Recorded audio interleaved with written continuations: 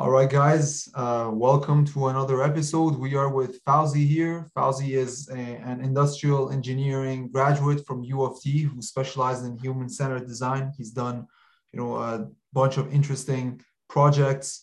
Currently he is also a product designer where, he does a lot of interesting things I want to dive into and ask a lot of questions about. So we'll dive right into it. But before that, Fauzi, thanks for joining, man. How are you? Thanks for having me. I'm doing great. Just started the new job. Second weekend. It's been good. Good way to start the year. And yeah, got some big goals for this year. Hopefully, I get to achieve all of them. So yeah, thanks for having me. Yeah, man. Hopefully. Where did you start the job? So I just started at RBC. So I'm a, Okay. I'm a product designer on their mobile app team. Okay. So if you're a customer, I'll be designing stuff for you. Interesting. So you did industrial engineering, which obviously I know like human factors is a big part of industrial engineering. Was that where you kind of decided that you want to take this route? Where did this happen? Did you always have kind of a creative side to you as well, which you wanted to foster? I actually ended up in industrial engineering kind of by like mistake, by accident. Like when I applied to U of T engineering, you had to pick, I think, three programs. So my first choice was actually civil engineering. Okay. The second one was mechanical engineering. And third one, I just threw in industrial engineering because I didn't want to do the other ones. Hmm. And I remember because like the picture on the site had like someone driving the simulator. I'm like, Mhm. okay, this might be like a cool like backup. I don't want it, but I want the first two. So when I got my like letter back, I got rejected from like civil engineering and mechanical engineering, and I got the offer for industrial engineering. So I decided to just take it, go with it. They said that first year is like general for everyone, so it doesn't really matter, what program you're in specifically. You can always transfer in second year. And yeah, so I just accepted it. I'm like, what, let's go. I'm not really sure what I want to do anyway, so I'll just accept it for now. And thank God I did because in first year we took all the civic and the mechanical courses, and they were my worst. Like I absolutely hated them. Sorry if any profs are listening. It wasn't you. It's just my preference. But yeah, it wasn't like what I expected. So I'm glad I got into industrial engineering. I kind of looked more into the program and the curriculum for years 2, 3, and 4. And I'm like, okay, this is like broad enough. I don't know what I want to do, but this covers a lot of different things, and hopefully, one thing will click, and I'll take it from there. So I just decided to stay on, and even like in second year, I wasn't really set on human factors. I kind of took a few courses here and there that cover everything, and I actually wanted to go into programming first. But then when it came time to like apply to internships, I applied to like 50 probably software engineering internships, and I got rejected from all of them, every single one, like not even an interview.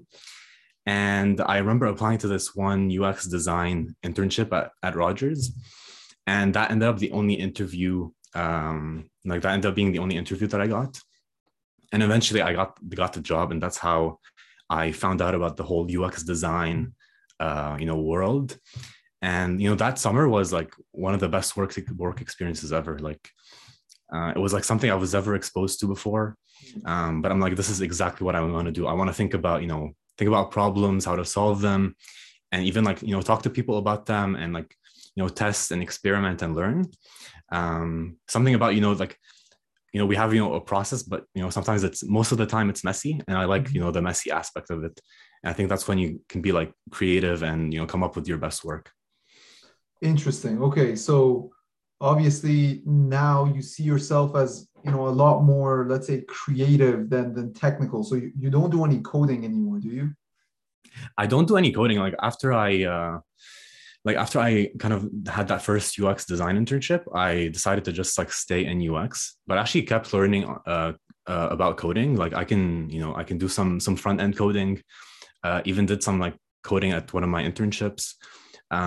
But it wasn't really like it's not really a job requirement for designers, but for me, it's more I wanted to understand like the technical side of things, even if I Mhm. wasn't implementing it, because you can't really, I don't want to look at things in isolation as in, I just make these designs and they magically show up. It just helps me become better at my job when I'm working with someone technical, and even, make their job easier so we can like collaborate better. And yeah, honestly, and even just like for my own curiosity, just, being more of a generalist and kind of just like focusing on like one, just like being a designer. I see. And you were a experienced designer in Publicis Sapient. I don't know if I'm Yes. pronouncing that right. Yes. So it's like a French word. So it's Publicis. Publicis. Right. But I just say Publicis Sapient. Okay. Yeah, so that was Cool. like my previous job. Yeah, sorry, you wanted to ask me about that. Yeah, I wanted to know you were like an experienced designer, but now you're a product designer, right? Mhm. Is Yeah. there a difference between experience versus product designer? Yeah. So depending on the company, everyone like has like slightly different terms in terms of like what they expect from designers. Like some people call it UX designer, some people like merge UX and UI, some people just call it experience, some people call it product. I don't think anyone's like set on any definitions. Hmm. But I think, at like to take Sapient as an example, experience design is mostly focused on, think about the overall experience, like the different user flows, like the overall information architecture and the overall logic of either an app or a website or an experience that you're building. Mm-hmm. And for example, like the product designer is more of a generalist designer. So you do have to have like that UX knowledge, but you can also do some of the visual design, which is more like things like setting the color typography, and things like that, as well as thinking about the content design and bringing that into the picture. So it's kind of a more broad definition of it, which is kind of what I was looking for when I was doing the switch, just being able to be involved in multiple things rather than just focusing on one thing. I see. Okay. And would you say, let's say, because you mentioned workflow and user experience, right? So designing that like front end or end-to-end user experience for a particular app or service, if someone has experience in process improvement, for example, do you think designing the workflow end to end would be something that they could make some strides and progress in when it comes to user experience design? I think so, yeah, because I think like at the core level, like it involves like the same rationale. Because when you think of like a flow, whether it's like you said, it's like a process in real life versus someone going through an app, there's like a lot of different like systems involved that interact with one another. It's not like, maybe someone's going down that one path, but to make that path happen, there are like different things enabling it. So I think you can apply the same logic to it. So for example, in the case of UX, sure, yeah, you're building a flow, but you also have to make sure that like the backend system matches what you want to do. So for example, like what information you need to collect from someone when they're signing up, or different inputs they need to keep going. And that involves close work with the technical teams, and that's what makes like the virtual process kind of as like complex as like a real life process. Interesting. Okay. So I do want to minimize the user experience side just for a little bit, just to talk to you about or ask you about your new comic series that you've been working on. That's been really interesting. I do have to say I haven't seen all of them or read all of them, but I've read a few and they're super, insightful, interesting. I don't know if you do the artwork yourself, but I'd love to hear more about that. Yeah, I do the artwork myself. So yeah, it's just some like background. It was something I kind of started during COVID. So I graduated in like May 2020, and then I didn't start my full-time job until September. So I kind of had like that entire summer to myself. You couldn't travel, couldn't do anything. Yeah. Just like everyone else, stuck at home. So I started to think about different like picking up like a new hobby. The first thing I tried was learning magic, and I spent 3 weeks just like watching magic trick videos and like even dissecting like magic shows and like seeing how people did the tricks. I'm the worst magician, so I just like drop that. Okay. So I decided, let me pick something that's more useful and something different that I haven't tried before. And growing up my entire life, one thing I always told myself was I'm really bad at drawing. And I could barely draw stick figures together and make them look good. Like that's how bad I was. So I, just signed up for a course, started learning, and it kind of evolved into me.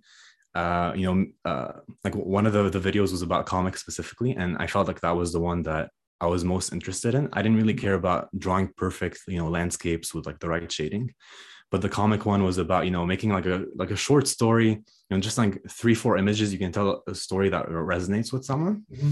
And that was like very like super like useful and insightful to me. Like I was like, I want to be able to do this well. So kind of dive deep into it. All the books in my background that you see, they're all comic books or comic books about comic books. I can see the New Yorker there as well. Yeah. Yeah. So yeah, that's how I started. I just like started, learning different techniques. Obviously it started bad, but when you start something, you just have to allow yourself to be bad, to become better. And I was kind of forcing myself to post them on Instagram every week. And, that way I like as a way to keep myself accountable. Because if I just, try to sketch them in my book and then close it, I'm not really going to put in my best effort. So I started posting them. And as for like year 2049, it was like an idea I had last year when I was like trying to think of the next evolution of what I wanted to draw. Okay. And I wanted to come up with like a theme. And I thought, the future would be a cool theme. Everyone's interested by the future. Everyone's kind of scared by the future. But I wanted to approach it differently. Instead of, painting these like scary dystopias of, robots taking over, kind of like the cliche stuff. Yeah. Let me kind of do it as a way to educate people about things. Because, a lot of things are scary, but they're scary because we don't know enough about them. And once we start to learn about them, they become less scary and we start to understand, how we come into the picture and like our role in, the world. Yeah. Or like how we see it.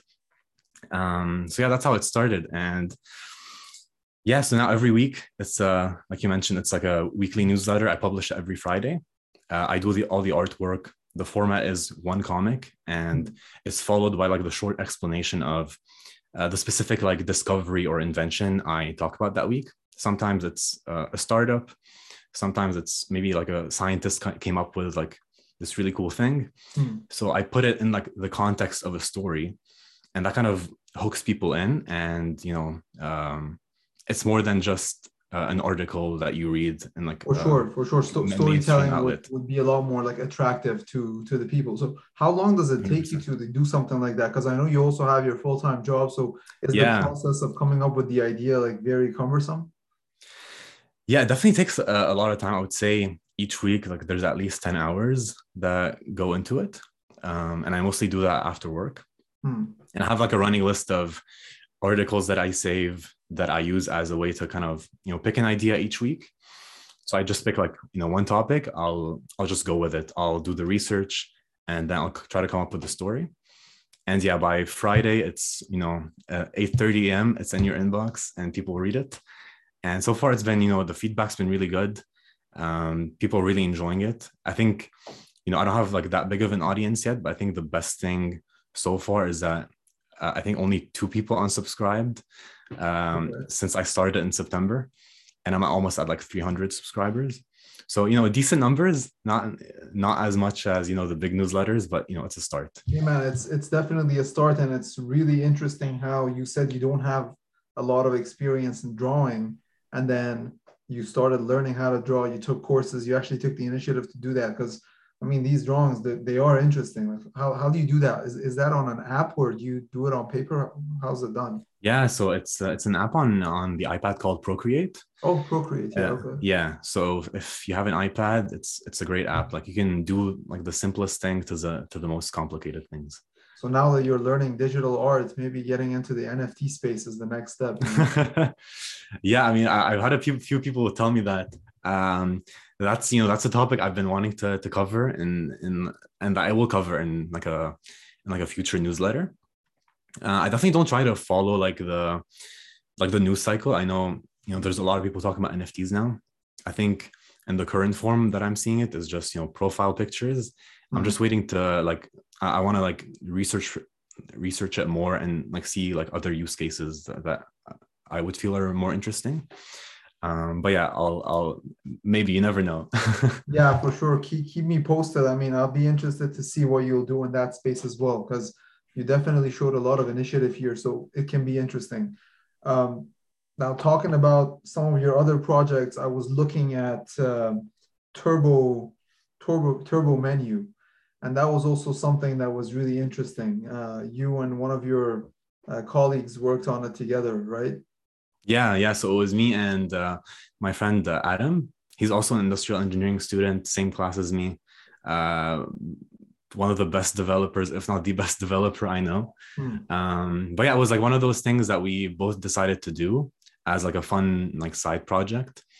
Also during COVID, um, I think it was just like us trying to like solve a problem. We actually, just for some context, if people don't know the project, Turbo Menu is a tool that restaurants can use to create like a QR code menu. It's completely free. We don't make money from it. It was just like we just wanted to help small restaurants, especially because we saw some other tools were more expensive, and we just Hmm. wanted to give like a free alternative. And yeah, so we built it. We actually have, um, I mean, I think we built it kind of late, like in hindsight, because a lot of restaurants already had a menu set up, and the cost of switching is high because they don't want to retype everything into the For new sure. one. But yeah, we actually do have like three restaurants that use it a lot. Actually, one of them is Beaver Tails, one of the franchises, not all of them, Okay. and two other restaurants in downtown. And yeah, we don't really work on it anymore. We just have it on, and it's it doesn't cost us anything to run. We just leave it on for anyone to use and create a menu. I see. Yeah, but it was a really cool side project. I was like going door to door to restaurants and telling them to sign up and make their menu. Most of the time, I got rejected. But yeah, other than that, it was like a fun experience. That's nice, man. Yeah, a lot of side projects, and I know it takes up energy and time as well, besides doing work, but it almost feels like these side projects kind of fuel your soul so you can continue working as well, you know? Yeah, for sure. I think I see them as like experiments of learning. I feel like every side project I've done has been like a way for me to become better at something. So for example, Turbo Menu was, how do I like build a product with someone from like scratch and launch it, but also market it and like try to get people to sign up, kind of like going through that whole process. Yeah, And I've learned a lot from that. for sure. And it's like when you're doing a project, the skills that you need in order to complete that project, like you identify those skills and then you actually sit down and learn them because you have a goal that you can stick those skills to, you know? Exactly. Because yeah, it's hard to, I think doing courses and stuff is helpful, but it's hard to retain that information unless you like apply it. For sure. And yeah, there's like so many small things that you never think about. Things like, how to send an email, like even like details like what you put in the subject line. Hmm. And these small details that you wouldn't really think of. For sure. We Then start then you to, learn it on become the better at. project, for sure. Uh, Fauzi, what's your take on, because I know you're like a product designer, so you obviously work with a lot of like product managers as well, right? Yeah. So do product managers have a more broad scope and kind of a higher level scope of work compared to the designers? How is that relationship? Yeah, for sure. They definitely do have like a higher scope, because they essentially like connect, people across different disciplines, and they make sure that everything is, going smoothly, Hmm, because they have to balance, like what like design requirements with business requirements, but also technical requirements, and balancing all three is it's incredibly challenging no matter like what company you work at. So they definitely have a higher level view of everything that's going on. hmm. And like, do you think in the future though, product designers will also acquire the same kind of skill sets as like product managers? Um, I don't know about the future, but I think I'll tell you what I think. I think it's important for designers to, besides the design knowledge, have like the technical knowledge and like the business knowledge Sure. to kind of keep in mind while designing. Because I think if you have those two things, like that really sets you apart, and you create, feasible solutions. Because it's easy to make ideal states and things that are like I said, ideal. But it's even harder to try to balance, to kind of balance it with the reality that you're in with, because if you work at a company, there are certain there's like a long-term strategy and different business metrics that you have to keep in mind, but also technical constraints that even if you want to propose something revolutionary, that can be done overnight. So you have to be able to kind of have like a longer term vision and see how everyone's work fits into yours and the other way around. For sure. So it is important. Like obviously, a designer needs to design really well. But then if they do have that technical knowledge and the business knowledge along with the creative scope or knowledge that they have, then it definitely helps. Yes, they would call you a unicorn. That's the term. A unicorn. Yeah. Okay. And talking about that and the future, I wanted to know what role augmented reality would play, because I know there's a lot of tools that designers use at the moment, but not necessarily with augmented reality or with virtual reality. Are there things being done in that space right now, or are you aware of things being done in that space? Yeah, there's definitely a lot going on in that space. I think every industry is looking into it.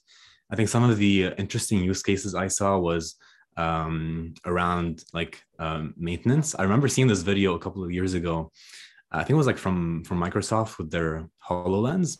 It was kind of showing like how someone repairing a piece of machinery would like have the HoloLens on and would kind of pull up the instructions and even kind of overlay information over the machine. So you could pull up, the manual at the same time while your hands are busy. So I thought that was like a very interesting use case. Interesting. Yeah. And would you say that more of the design work that you're currently doing, like, first of all, before that question, are there any specific tools that help like designers do what they do best? Yeah, I mean, I think the best tool, which I think most designers would agree with, is Figma. And like over the past, I've only been using it for a year, but even over the past year, like they've been like building and making it better. What is it called again? Figma, Figma. Okay. Yeah. And yeah, it's like, honestly, it's a tool where you can do everything. Like you can whiteboard, you can brainstorm with your team. Everyone jumps in. It's collaborative, unlike some other tools. You can create design systems, component libraries. So it really streamlines everything into like one tool. Whereas before you needed like 2 or 3 tools to do all of that stuff. But Figma kind of took everything and put it into one. So it does all the wireframings and the front end kind of low fidelity design and like exactly. It basically creates like an MVP in a way. Exactly. Yeah, you can go as like low fidelity or high fidelity as you want. And I've used it for both. Yeah, a friend of mine actually was working on this app idea, and I didn't really know what Figma is back then, but he sent me a link to Figma, and I could actually interact with like the user interface, and he would see where my mouse is, which was really interesting. Yeah, that's one of the best features. Do you think the line between a designer and a product manager is going to get like more and more blurry as we move forward? It's an interesting question. I don't know. I mean, like so far, it's I feel like it's pretty like it's pretty separate. I don't know if like the role of a like designer will change in the future when I don't know if things become if like a better tool comes along where you don't need someone manually putting all the screens together. Maybe Mhm. there's like a way to automate that, because a lot of patterns are reusable. Mhm. So I'm curious to see like how the role of a designer will evolve, because I think the product manager is like harder to replace, because they're already covering so many different things, and they're in charge of that, like the higher level view Mhm. of the project. So yeah, I guess we'll find out. Interesting. Yeah, and have you heard of agentive design? Agentive design, I haven't heard of that. So basically, for example, traditional designs, we used to design things, objects, whether they're like real life or online, but we had to interact with them in order to get prompts or responses out of them, right? So we Mm-hmm. would click a button and then it would, prompt a certain action and then we would get feedback, right? So that's kind of traditional. But then agentive design is where we actually design a product or a service, but it does all of that kind of loop by itself. So it does things for us, but automatically. And I just wanted to Mm. know if this was like a trend that you heard of, or you're like working on, or anything like that. I haven't heard of that term, exactly, but I kind of want to read about it now that you mention it. Yeah. Yeah, but I know like it's definitely becoming easier for people to design and build their own products. Like there are a lot of no code tools now that you can use to, some apps let you, I think, create apps from like a Google Sheet. I don't know how that works exactly, but I remember seeing that on like Product Hunt, for example. Things like Shopify or Webflow, it's really easy to set up like an entire store without touching a line of code. Hmm. So is that like definitely everything that was very manual before, is becoming like super easy to set up, because it's kind of the same patterns that you're reapplying, and Hmm. whoever's able to simplify that and package it in like a nice product at an affordable price, will attract a lot of people. Hmm. And I got another one here. So maybe you might not know this, but I'll ask anyways. What areas of organizations do you think design thinking methodologies are being underused right now? Which, if they use, Hmm. they could make a lot more strides and progress. Yeah, that's an interesting question, because it definitely depends on the company. I haven't been to like enough companies to form like a full perspective on it, but in the ones that I've joined, for example, at RBC, I know it's like used a lot across all areas. It's been like more popular over the years. Um, but if it's underutilized, I think everyone can benefit from it. Hmm. Um, like even if you're not designing like screens or something, but I think design decisions happen every day, like the way you design your strategy, the way you design like your operations, Mhm. a business model, all of that requires design thinking. And not just saying, I think the traditional approach is putting the customer first, but I think now you have to put like some other things like also at the center. For example, like the environment, and especially the environment. I think that would be the big Yeah. one that we need to start including, Mhm. because the needs of people sometimes don't align with like are destructive to the environment. So I think we need to put that back into the equation, because we are at a critical time when it comes to that stuff. For sure, for sure. So I am going to kind of end this with a few series of lighter questions. So uh, let's get into Cool. that. I wanted to know if you could write something on a billboard, and that billboard was like in the middle of the highway, super big, and everyone can see it. What would you write on the billboard? Or what would you put on? It can Um, be a drawing as well, but what would you write or put on? um, Interesting. I think one thing I always tell people is, don't be attached to your own identity. Always, look beyond, what you believe is true about yourself. Mm. It's easy to put yourself into a box and say, I'm good at this, I'm good at this, and I'm bad at this, or I'm bad at that. Like you never know what you could be missing out on. So for example, me with like the drawing, that was something I always told myself I was bad at, but the first step is kind of, forgetting that part and, taking it from a fresh perspective. And yeah, I know you said light speed and I keep talking, but yeah, that's what I would say. Okay, so don't attach yourself to anything specific. That was kind of a summary of Yeah, like don't be attached to your own identity. Yeah. don't be attached to your own identity. Yeah, I screwed that one up. Uh, and now, if you wanted to gift a book to a loved one, a friend, family member, what book would you give them? Ooh, I think this one falls like the answer is like close to the first one. It's a book that I read during the pandemic. It's called Range by David Epstein, and it talks about like the benefits of being like a generalist versus a specialist. Obviously, there are like pros and cons to each, but I think it really spoke to me and kind of like remind me that it's good to be curious and look at be interested in all aspects of life or any topic that you come across.